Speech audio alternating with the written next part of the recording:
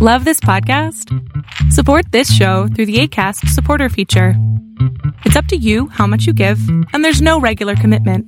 Just click the link in the show description to support now.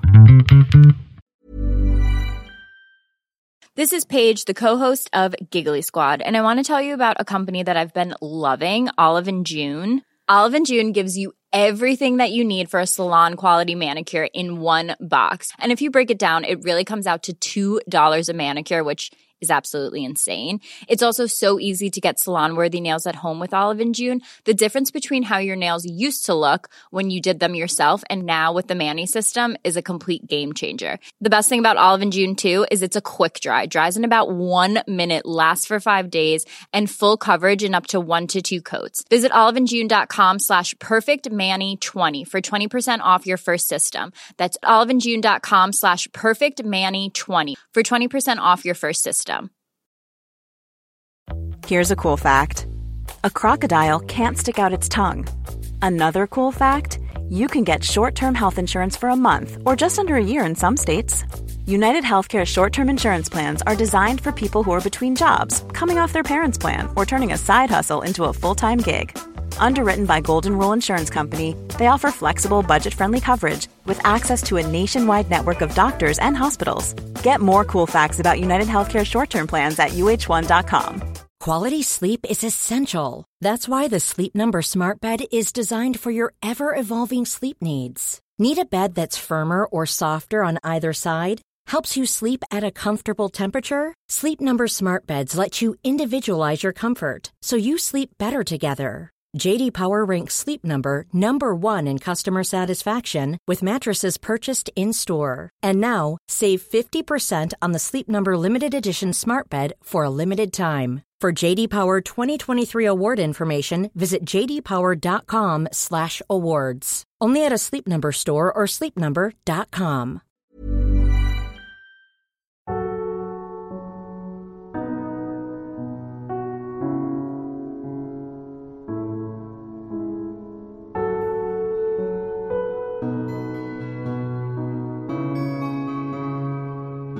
Welcome to the Serial Killer Podcast, the podcast dedicated to serial killers, who they were, what they did, and how. I am your Norwegian host, Thomas Viborg Thune. Tonight's episode is a bit of a landmark for this podcast, as it marks its 1-year anniversary. 1 year ago, your humble host published the episode on Jeffrey Dahmer. And I was surprised to find it's quickly garnered many listeners. However, I was very new to this, and I still get negative feedback regarding that episode, as the audio quality is lackluster. The content is at times repetitive, and I speak far too fast for a podcast episode. I am of the opinion that the podcast has improved over the last 12 months, and I do hope you, dear listener, feel the same way. So tonight, we do something new for this show. First of all, I am recording this episode not from my usual home studio, but from my tent high in the Norwegian mountains. More precise, I am recording in Turtagrø, a beautiful location with a spectacular view of the fjord far below and awesome mountain ranges all around. So if you hear some background noise in this episode, rest assured that it is just the wind. Also, every episode up until tonight has dealt with a male serial killer. But as you, dear listener, probably know, not all serial killers are male. Quite a few are female. And tonight's subject is none other than probably the most famous female serial killer in America, if not the world. Imagine, if you will, dear listener, being a young girl between 9 to 10 years old, born in February 29th, 1956, and raised in the Rust Belt of America in Rochester, Michigan, where you and most everybody you know are poor. You are at first raised by your single mother, Aileen Wournos, as your father, Leo Dale Pittman, has hung himself in prison after being convicted of raping a 7-year-old girl. However, your mother leaves both you and your brother, and you are left at the mercy of your grandmother and father, Britta and Laurie Wournos. The grandfather is an alcoholic, and he regularly beats and berates your grandmother and his children and grandchildren. If you complain, he takes you out back and makes you strip off all your clothes before brutally whipping you with his belt across your buttocks and back. Afterwards, he oftentimes molests you, going as far as rape when you turn 10 years old. He invites his friends over for parties and passes you around among his friends. You are made to perform oral sex and have intercourse with several of his friends again and again. No one shows you love, and you try to buy friends at school by giving boys sexual favors and handing out cigarettes and alcohol to your peers. You get cigarettes and alcohol by selling sex to pedophiles, and you start doing this at the age of 11, and it culminates in you getting pregnant by one of your grandfather's friends at the age of 14. You are not allowed to get an abortion and give birth at a home for unwed mothers, only to have the child be given up for adoption immediately afterwards. The only woman who showed you any small token of kindness, your grandmother, passes away only a few months afterwards of liver failure due to alcoholism.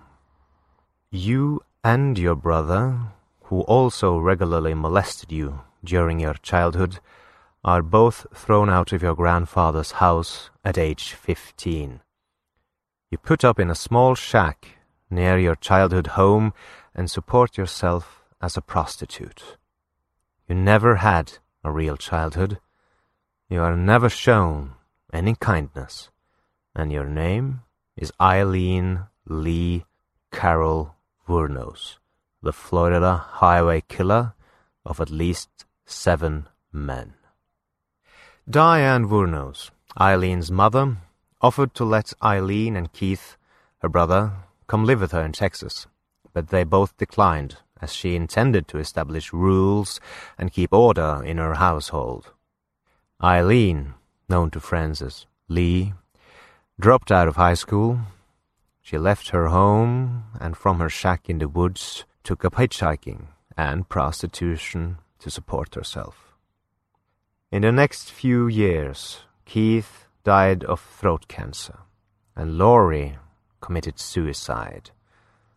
Lee was then southward bound and headed for the Sunshine State, Florida. In balmy weather and among many wealthy pensioners, she met, charmed, and married an elderly man named Louis Fell, who had a comfortable income from railroad stocks. The marriage was short. Fell obtained a restraining order and an annulment after Lee was arrested for hurling a cue ball at a bartender's head back home in Michigan. She claimed she had squandered his money and beaten him with his cane when he was not forthcoming with even more cash. Keith's life insurance had paid off well for Lee. She received $10,000, but she burned through that money in just 2 months, traveling all over the American Deep South. She drifted back to Florida and embarked on a decade of failed relationships and small-time crime. On the 20th of May, 1981, Wournos was arrested in Edgewater, Florida, for the armed robbery of a convenience store, where she stole $35 and 2 packs of cigarettes. She was sentenced to her first day in prison on May 4th, 1982, and released just over a year later on the 30th of June, 1983. From time to time, she turned tricks. She worked as a so-called exit-to-exit interstate hooker. If you, dear listener, are not familiar with that term, it means a hooker that stands on the road shoulder near interstate highway exits, waiting to be picked up by a customer. The customer, often referred to as a John, then has his way with her in his car, before dropping her off at the next interstate highway exit ramp. These hookers are usually the most haggard and cheap. But even so, Lee's marketplace value was on a rapid decline. When she met 24-year-old Tyria Moore at a Daytona gay bar in 1986, Lee was lonely and angry and ready for something new. As you, dear listener, might have seen in the movie Monster, where Aileen is portrayed by Charlize Theron, Aileen had an epiphany when she met Tyria, called Ty.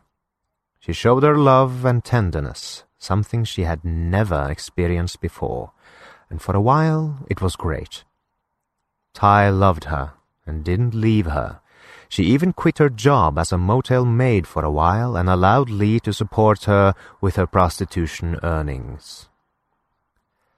According to interviews, the two started out as passionate lovers, letting Lee experience lovemaking that was not based on money or violence for the very first time in her life.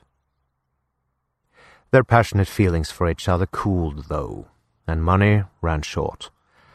Their relationship changed from hot, burning passion to that more similar to sisterhood. Still, Ty stayed with Lee, following her from cheap motel to cheap motel, with stints in old barns or in the woods in between. They ate cheap fast food and snacks from gas stations, and both consumed a lot of alcohol.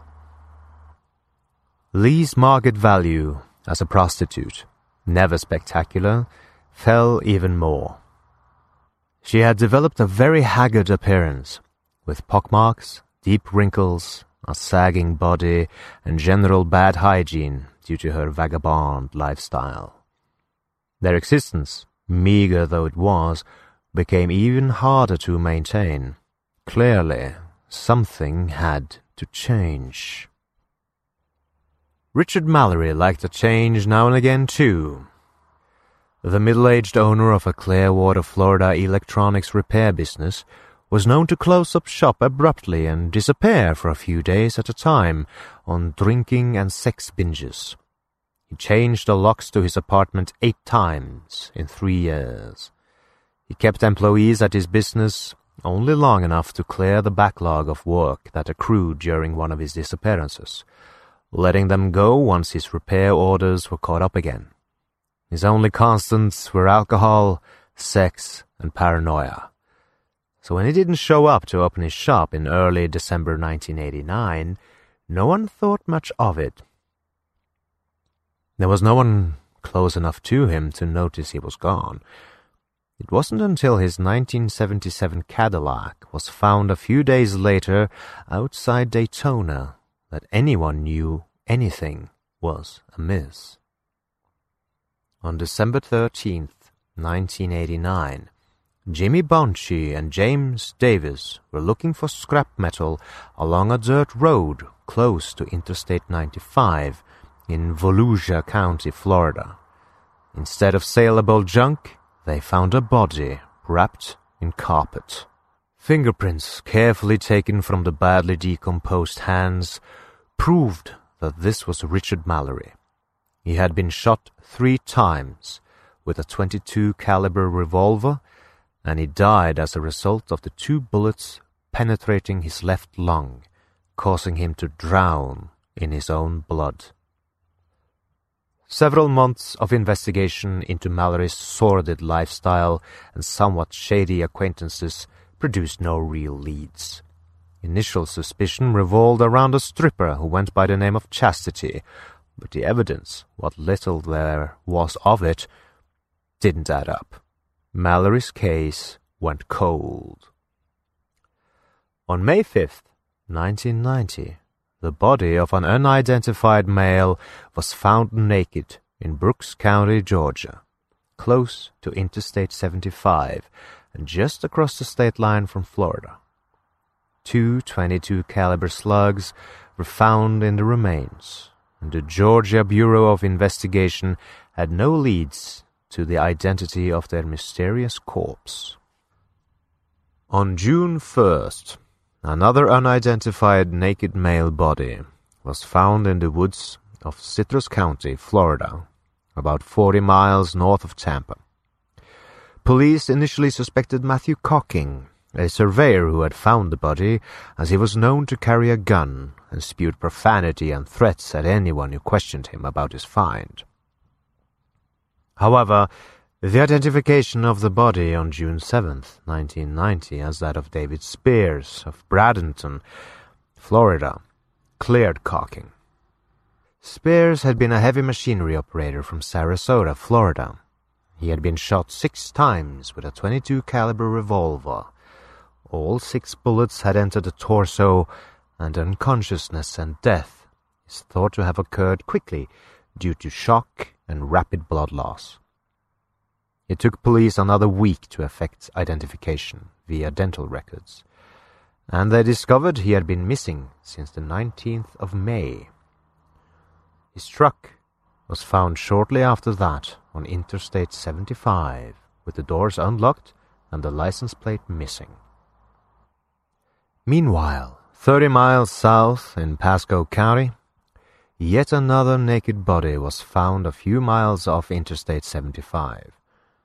This one was discovered on June 6th and was so badly decomposed that medical examiners were not able to obtain fingerprints and could not estimate time of death. The body had 9 bullets found in it. The bullets were damaged by the decomposition, but were determined to have come from a .22 caliber weapon. Detective Tom Muck, a 17-year veteran investigator from the Pasco County Sheriff's Office, had no immediate luck identifying his John Doe, later determined to be Charles Carskadden, but had heard about a case in Citrus County. He notified Citrus County Sheriff's investigator Marvin Paget about the similarities and told him to stay in touch. Searching further for leads, he called the Georgia Bureau of Investigation and was told of their own mystery guest. Again, he noted similarities, but didn't feel he had enough information to put together an investigation. And so it was, dear listener, that on July 4th, Independence Day, a car careened off State Road 315 near Orange Springs, Florida, and came to rest in some brush. Rhonda Bailey, who was sitting on her porch at the time and watched the accident happen, said 2 women clambered frantically from the car, throwing beer cans into the woods and swearing at each other. The brown-haired woman said little. The blonde, whose arm was bleeding from an injury sustained in the crash, did most of the talking. She begged Bailey not to call the police, saying her father lived just up the road. She and her companion got back in the car, which now had a smashed windshield and other damage, and got it out of the brush. The crippled vehicle didn't take them far, though. Hubert Hewitt of the Orange Springs Volunteer Fire Department responded to a call about the accident and asked the 2 women if they had been the ones in the car. The blonde cursed at him and said no, they had not, and they did not want any help. He left them alone, and they walked on. Marion County Sheriff's deputies found the car where the women had left it. It was a 1988 Pontiac Sunbird, grey, with 4 doors. The glass in the front doors, as well as the windshield, was smashed. There were apparent bloodstains throughout the interior, and the license plate was missing. A computer search, based on the VIN number, revealed that the car belonged to Peter Seams, who had disappeared on June 7th after leaving his home in Jupiter, Florida, to visit relatives in Arkansas. Seames was a 65-year-old retired merchant seaman who devoted much of his time to Christian outreach ministry. John Wisniewski of the Jupiter Police, who had been working the case since Seames was reported missing, sent out a nationwide teletype containing descriptions of the two women. He also sent a synopsis of the case and sketches of the women to the Florida Criminal Activity Bulletin. Then he waited. He was not optimistic about finding Seames alive. Troy Burress left on his delivery route from Gilchrist Sausage early on the morning of the 30th of July. When he didn't return that afternoon, Gilchrist's manager, Johnny May Thompson, started calling around and discovered Burress hadn't shown up at his last few delivery stops. Late that night, she and her husband went out looking for him. At 2 a.m., Burress's wife reported him missing.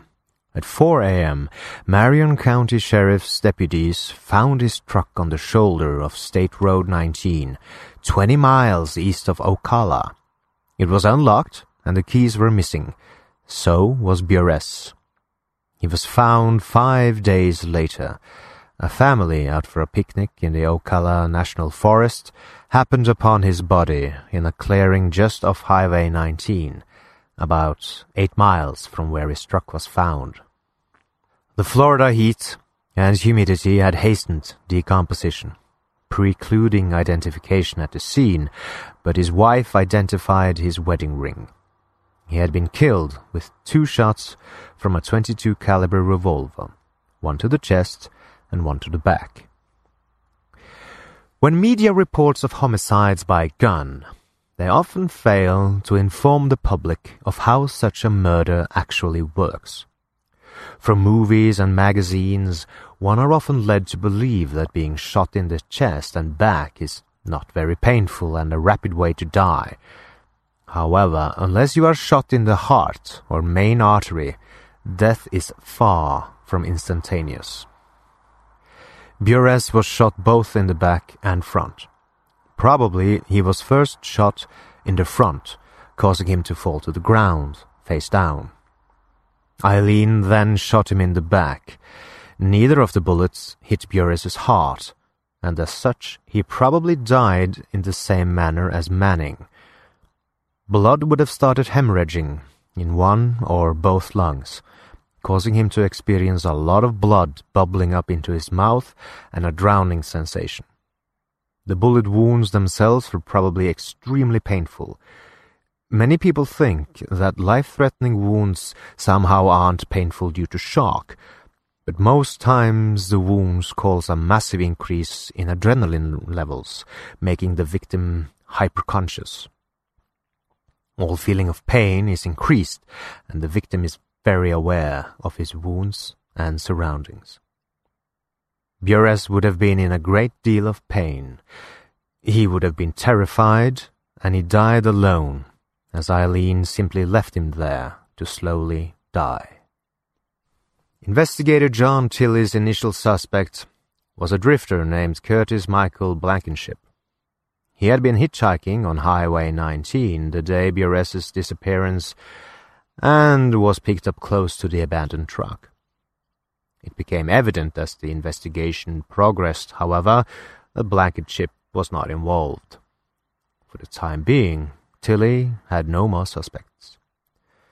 Dick Humphreys never made it home from his last day of work at the Sumterville office of the Florida's Department of Health and Rehabilitative Services. A protective investigator specializing in abused and injured children, he was about to transfer to the department's Ocala office. He was 56, and this was not his first career. Previously, he'd been a police chief in Alabama. He celebrated his 35th wedding anniversary on September 10th. On September 11th, 1990, he disappeared. On the evening of September 12th, His body was found in Marion County. He'd been shot 7 times. 6 .22 caliber slugs were recovered from his body. The 7th went through his wrist and was never found. His car was found in late September in Suwannee County. About a month later, the nude body of Walter Gino Antonio was found on a logging road in Dixie County. 60-year-old Antonio was a trucker, a sometime security guard, and a member of the reserve police. He'd been shot 4 times with a .22 caliber revolver. When he was found on November 19th, he'd been dead less than 24 hours. His car was found 5 days later across the state in Brevard County. Captain Steve Binegar was commander of the Marion County Sheriff's Criminal Investigation Division, and he knew more about crimes in Citrus and Pasco counties. He could not ignore the similarities and was formulating a theory, along with a multi-agency task force with representatives from counties where victims were found. No one stopped to pick up hitchhikers anymore, he reasoned, so the perpetrator or perpetrators of these crimes had to be initially non-threatening to the victims. He suspected women. Specifically, he suspected the 2 women who had wrecked Peter Seam's car and walked away. He turned to the press for help. In late November, Reuters ran a story about the killings, saying police were looking for the women. Papers across Florida picked up the story and ran it, along with police sketches of the women in question. It didn't take long for the leads to start pouring in, and by mid-December, police had several tips involving the same 2 women. A man in Homosassa Springs said the 2 women had rented a trailer from him about a year earlier. Their names were Tyria Moore and Lee. A woman in Tampa said the women had worked at her motel south of Ocala. Their names, she said, were Tyria Moore and Susan Blahovec. Another anonymous caller also identified the women as Ty Moore and Lee Blahovec and said they had brought in an RV in Homosassa Springs. Lee Blahovec was the dominant one, the caller said, and a truck stop prostitute. Both were lesbians. The major break in the investigation, though, came from Port Orange, near Daytona, Florida.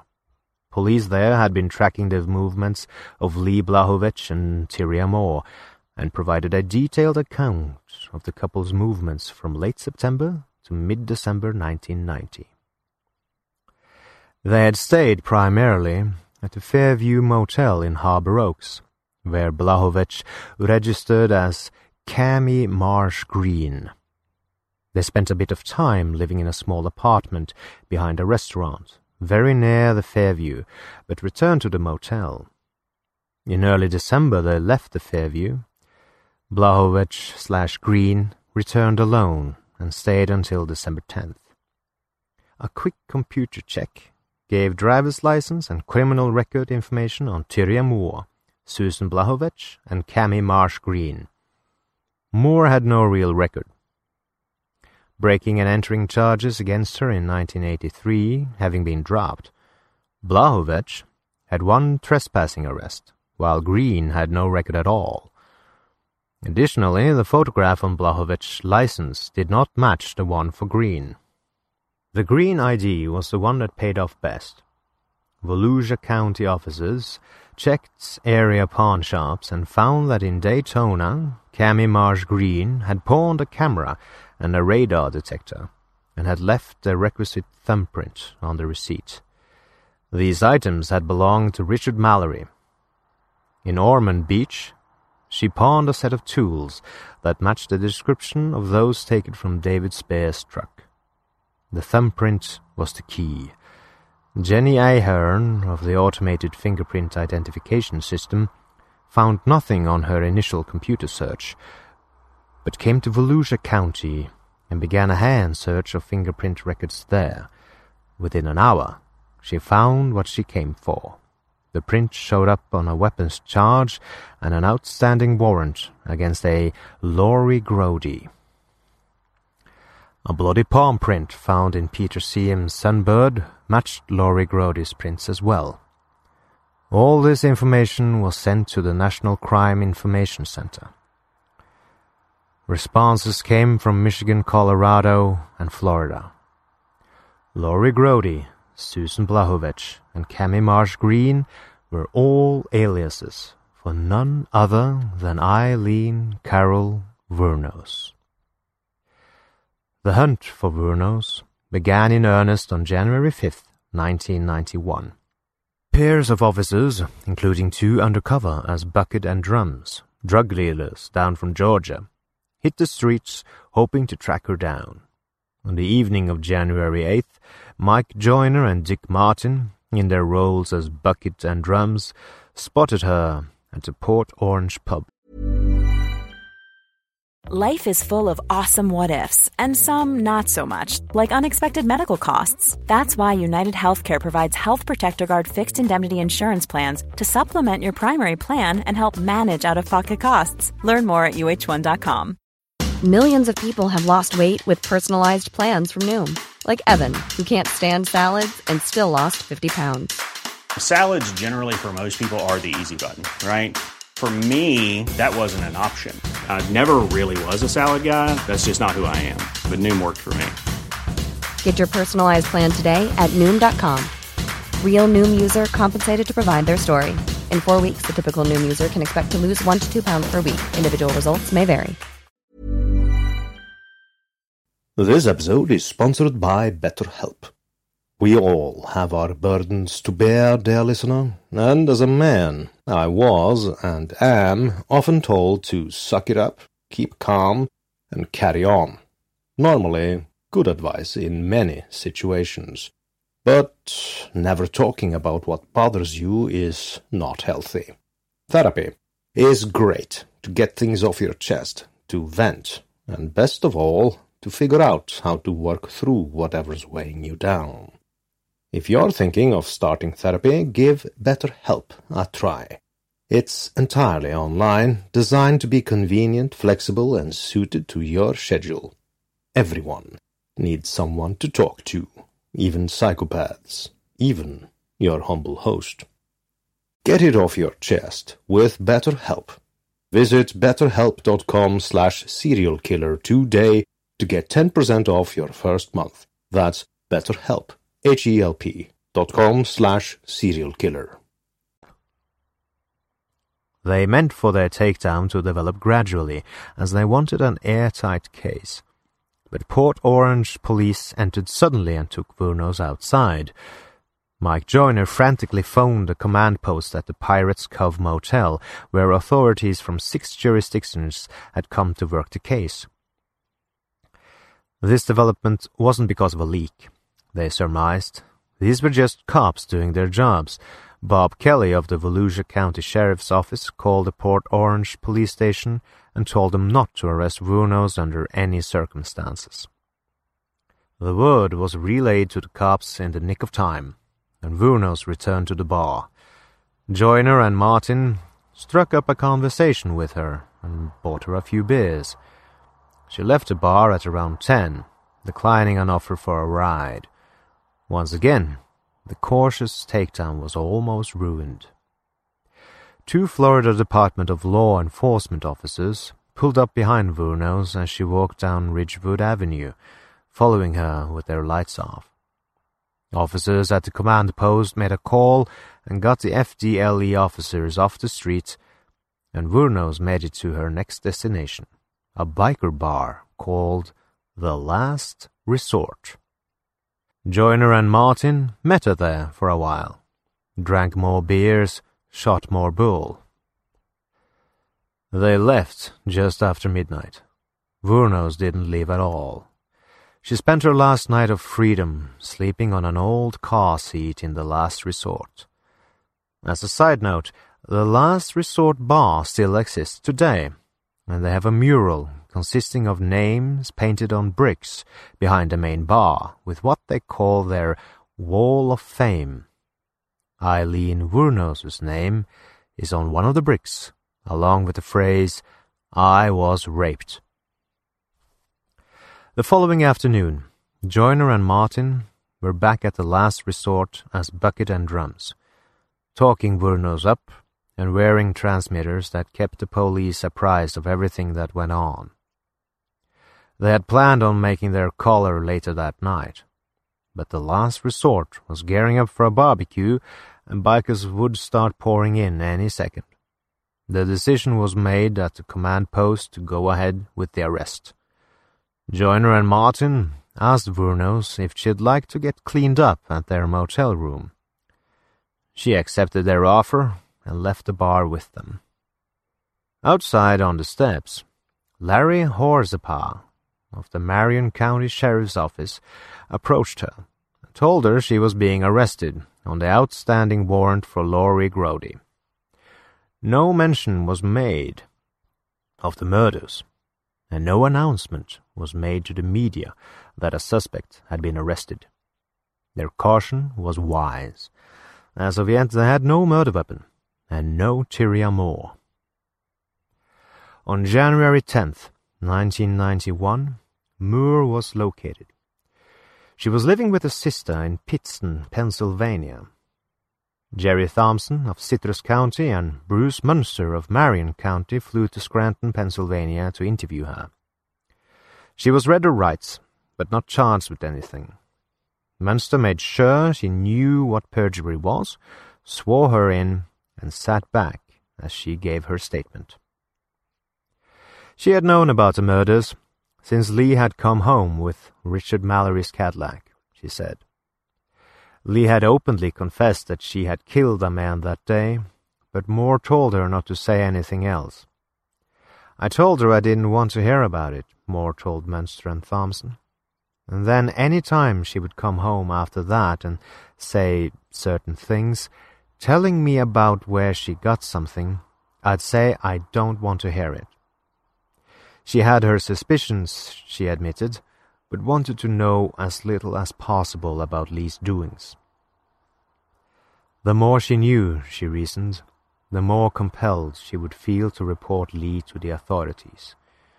And she didn't want to do that. "I was just scared," she said. "She always said she'd never hurt me, but then you can't believe her, so I don't know what she would have done." The next day, Moore accompanied Munster and Thompson back to Florida to assist the investigation. A confession would make the case against Wournos virtually airtight, and Munster and Thompson explained their plan for obtaining one to Moore on the flight. They would put her in a Daytona motel and leave her to make contact with Lee in jail, saying she'd received money from her mother and came down to get the rest of her things. Their phone conversations would be taped, and Moore was to tell Wournos that authorities had been questioning her family, that she thought the Florida murders would be mistakenly pinned on her, Moore. Munster and Thompson hoped that, out of loyalty to Moore, Wournos would confess. The first call from Wournos came on January 14th. She was still under the impression that she was only in jail for the Laurie Grody weapons violation. When Moore broached her suspicions, Wournos reassured her, "I'm only here for that concealed weapons charged in '86 and a traffic ticket," she said. "And I tell you what, man, I read the newspaper and I wasn't one of those little suspects." She was aware, though, that the jailhouse phone was monitored, and made efforts to speak of the crimes in code words and to construct alibis. I quote, "I think somebody at work, where you worked at, said something that looked like us," she said. "And it isn't us, see? It's a case of mistaken identity." For 3 days the calls continued. Moore became insistent that the police were after her, and it became clear that Wournos knew what was expected of her. She even voiced suspicion that Moore wasn't alone, that someone was there, taping their conversations. but as time passed, she became less careful about what she said. She would not let Moore go down with her. "Just go ahead and let them know what they want to know, or anything," she said, "and I will cover for you, because you're innocent. I'm not going to let you go to jail. Listen, if I have to confess, I will." End quote. And on the morning of January 16th, 1991, she did. Wournos came back to two main points over and over during her confession to Larry Horsappa and Bruce Munster. First, she made it clear that Moore was not involved in any way in any of the murders. Additionally, she was emphatic in her assertion that nothing was her fault. Not the murders, and not any circumstance that had led her down the criminal path that was her life. All the killings were done in self-defense, she claimed. Each victim had either assaulted her, threatened her, or raped her. Her story seemed to develop as she told it. When she thought she'd said something incriminating, she would back up and retell that part, changing details to suit her overall scenario. She'd been raped several times in the past few years, she claimed, and had had enough. When each of her victims became aggressive, she killed out of fear. Several times, Michael O'Neill, a public defender from the Volusia County Public Defender's Office, advised Wournos to stop talking, finally asking in exasperation, "Do you realize these guys are cops?" Wournos answered, "I know, and they wanted to hang me, and that's cool, because maybe, man, I deserve it. I just want to get this over with." An avalanche of book and movie offers poured into detectives, relatives, Moore, and even Wournos herself. Wournos seemed to think she would make millions from her story, not yet realizing that Florida had a law against criminals profiting in such a manner. She was all over the local and national media. She felt famous, and she continued to talk about the crimes with anyone who would listen, including Volusia County Jail employees. With each retelling, she refined her story, casting herself in a better light each time. Into this tumult came Aileen Prowl, a 44-year-old born-again Christian who ran a horse breeding and boarding facility near Ocala. She had seen Wournos' picture in a newspaper and wrote her a letter. I quote, "My name is Aileen Prowl," she began. "I'm born again. You're going to think I'm crazy, but Jesus told me to write you." She provided her home telephone number, and on the 30th of January, Wournos called her, collect, for the first time. Almost immediately, Prowl became her ardent defender and helpmate. Prowl advised her that her public defenders were trying to profit from her story, as was everyone else. Wournos asked for and got new attorneys. Prowl spoke with reporters, describing her relationship with Wournos to a Vanity Fair reporter as a soul binding, where like Jonathan and David in the Bible, it's as though part of me is trapped in jail with her. We always know what the other is feeling and thinking. To another reporter, she said, "If the world could know the real Aileen Wournos, there's not a jury that would convict her." Throughout 1991, Prowl appeared on talk shows and in tabloids, talking to anyone who would listen about what she perceived as Wournos' true good nature. She arranged interviews for Wournos with reporters she thought would be sympathetic.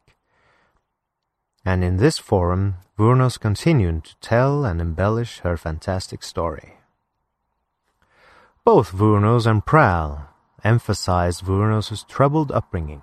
Both leveled accusations of corruption and complicity at anyone who was handy, the agents proffering the book and movie deals, the detectives, the attorneys, and especially Tyria Moore. And just when it seemed things couldn't get any weirder, they did. On November 22nd, 1991, Arlene Prell and her husband legally adopted Aileen Wournos. Prell said God had told her to. Wournos' attorneys engineered a plea bargain, to which Wournos agreed, in which she would plead to 6 charges and receive 6 consecutive life terms. One state attorney, however, thought she should receive the death penalty. So on January 14th, 1992, Wournos went to trial for the murder of Richard Mallory. The evidence and witnesses against her were severely damaging. Dr. Arthur Botting, the medical examiner who had autopsied Mallory's body, stated that Mallory had taken between 10 and 20 agonizing minutes to die. Tyria Moore testified that Wournos had not seemed overly upset, nervous, or drunk when she told her of killing Mallory. 12 men told of encounters with her along Florida's highways over the years.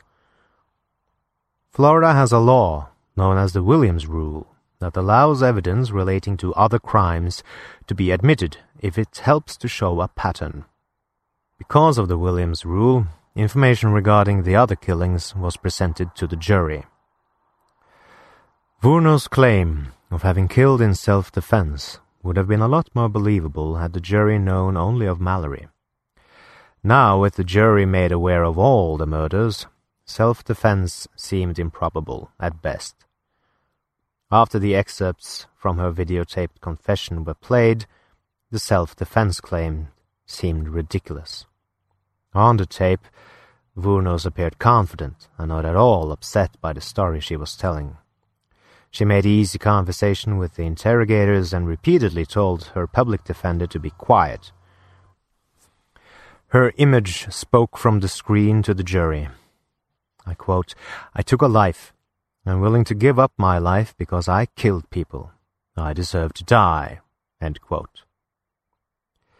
Tricia Jenkins, one of Wournos' public defenders, did not want her client to testify and told her so, but Wournos insisted on telling her story.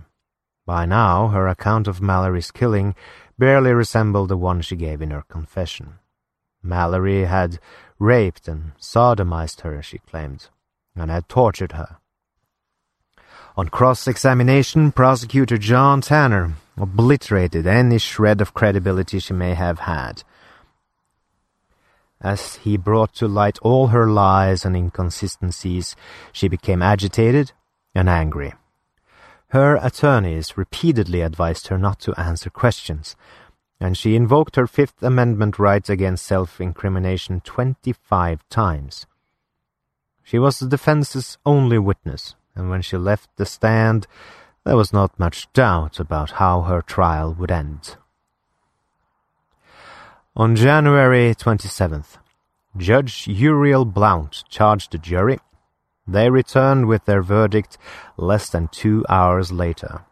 They found Wournos guilty of first-degree murder, and as they filed out of the courtroom, Aileen Wournos exploded with rage, shouting, "I'm innocent. I was raped. I hope you get raped, scumbags of America." Her outburst was still fresh in the minds of the jurors as the penalty phase of her trial began the next day. Expert witnesses for the defense testified that Wournos was mentally ill, that she suffered from borderline personality disorder, and that her tumultuous upbringing had stunted and ruined her. Jenkins referred to her client as a damaged, primitive child, as she pleaded with the jury to spare Wournos' life. But jurors neither forgot nor forgave the woman they'd come to know during the trial. With a unanimous verdict, they recommended that Judge Blount sentence her to the electric chair. He did so on the 31st of January, 1992. Wournos did not stand trial again. On March 31st, she pleaded no contest to the murders of Dick Humphreys, Troy Bures, and David Spears, saying she wanted to get right with God. In a rambling statement to the court, she said, I wanted to confess to you that Richard Mallory did violently rape me, as I've told you, but these others did not. They only began to start to. She ended her monologue by turning to Assistant State Attorney Rick Ridgway and hissing, "I hope your wife and children get raped in the ass." On May 15th, Judge Thomas Savaya handed her 3 more death sentences. She made an obscene gesture and muttered, "Motherfucker." In June, she pleaded guilty to the murder of Charles Carskadden, and in November, she received her 5th death sentence. In early February of 1993, she was sentenced to die after pleading guilty to the murder of Walter Gino Antonio. No charges were brought for the murder of Peter Seams, as his body was never found. For a time, there was speculation that Wournos might receive a new trial for the murder of Richard Mallory. New evidence showed that Mallory had served 10 years in prison for sexual violence, and attorneys felt that jurors would have seen the case differently had they known this fact.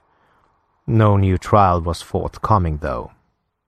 The night before her execution, on the 8th of October 2002, Aileen gave her last interview to journalist Nick Broomfield. This interview was recorded, and I am now, dear listener, going to play the entirety of that interview to you. It is about 7 minutes long. Here we go. I'm just wondering how you're going to be, at 9:30 tomorrow morning. You prepared? I'm all right. I'm all right with it. How? I'm all right with it, but like I said, remember, let them know that I know that the cops knew who I was. After Richard Mallory died, I left prints everywhere, and they covered it up. And let me kill the rest of those guys to turn me into a serial killer.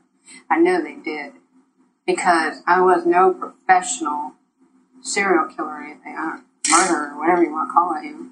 I wasn't special at what I was doing. Aileen, I did some sloppy work, and I left how prints. have you prepared yourself for tomorrow morning? I'm all right with it. Yeah, I'm ready to go. I think I was tortured at BCI. They had the intercom on in the room, and they kept lying that it wasn't on, and they were using sonic pressure on my head since 1997. Sonic and pressure. Every time I was trying to write something, I think they had some kind of eye in the cell, I'm not sure, but every time I started writing something, it went up higher. So I'm thinking that probably had the TV rigged. The TV or the mirror, something was rigged. They got a huge satellite on the compound. After they put the huge satellite on the compound, could have been either rigged to the TV set or the mirror or something. Because the electrician, when he put the mirror on the wall, he said, "Doesn't that look like a computer?" The back of it, and he stuck it to the wall. Do you think what? Did that affect your mind, do you think? Huh? Did that affect your mind in some way, the sonic? It was crushing my head, and they were using sonic pressure continually. Now, when I had 3 meetings with Miss Villacorta on it, every meeting I had, she increased the pressure of the volume of the comm, increased the harassment on the floor, increased the trays being inedible, just increased every bit of my complaints and trashed all grievances.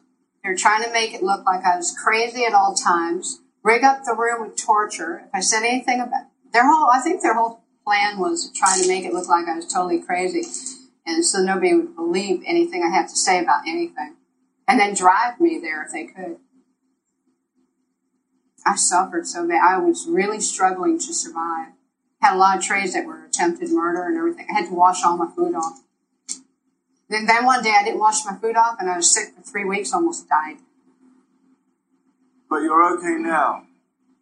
I'm okay. I'm okay. God is going to be there. Jesus Christ is going to be there. All the angels and everything.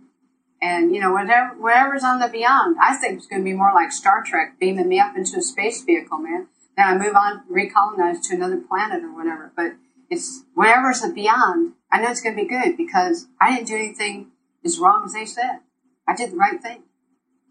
And I saved a lot of people's butts from getting hurt and raped and killed too. So are you saying that you killed in self-defense or in cold blood? What do you, because you've changed your story. I'm just trying to... What are you talking about? Change story on what? No, about whether it was self-defense or not. I'm not going to say it. I'm not going to get in depth about my cases, Nick. I'm on my way to the chamber, nothing stopping it. You can believe it or you don't have to believe it. That's up to you, man. Put a big question mark on your film. What more is there to say about the cops? What more do you want to say about the cops? A lot of stuff. Did you know that they were surveilling me before I killed? And then I knew it? And that it was covered up? Did you know there was helicopters dropping down from the sky, deputy sheriff, with decoys picking me up 4 or 5 months before my arrest? It was covered up? But nonetheless... Nobody ever asked me these questions. Whether the cops were following you or not, Aileen. Oh, whether the cops were following me or not, Aileen, what?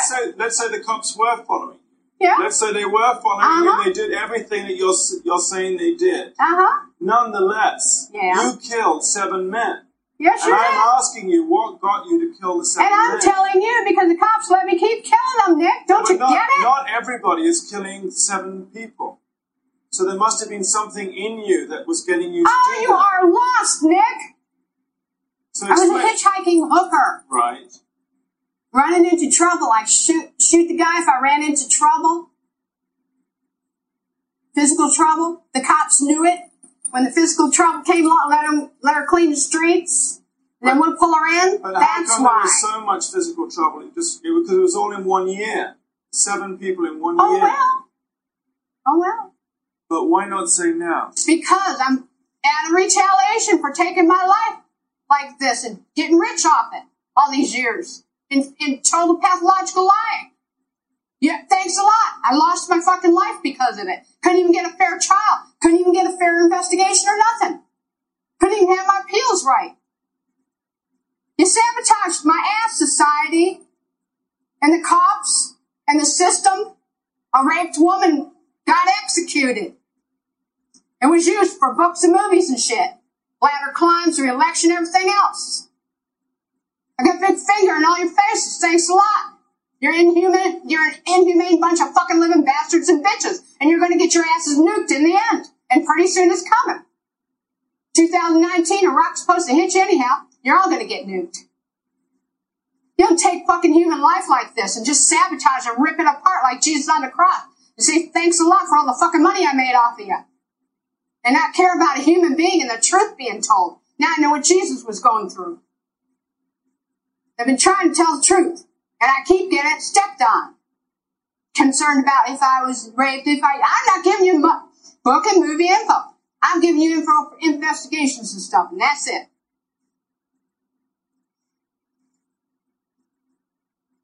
We're going to have to cut this interview, Nick. I'm not going to go into any more detail. I'm leaving. I'm glad. Thanks a lot, society, for railroading my ass. Okay, let's go. It was really pretty incredible that Aileen had just sailed through the psychiatric test the day before. It makes you wonder what you'd have to do to fail. Associated Press reported that serial killer Aileen Wournos was executed by lethal injection at 9:47 a.m. Wednesday, October 9th, 2002. Lethal injection replaced the electric chair as the main form of execution over a decade ago. Lethal injection ideally works the following way. The prisoner is first given a sedative, causing her to go to sleep. Then a muscle relaxant is introduced, preventing the body to spasm. Finally, an injection of poison is injected, causing the lungs and heart to shut down and death to occur. However, as many of my dear listeners probably know, this method of execution often does not work that way. Quite often, the sedative wears off before the poison is introduced. This has the effect of the prisoner waking up, feeling the poison work its way to the heart, and feeling the lungs shut down.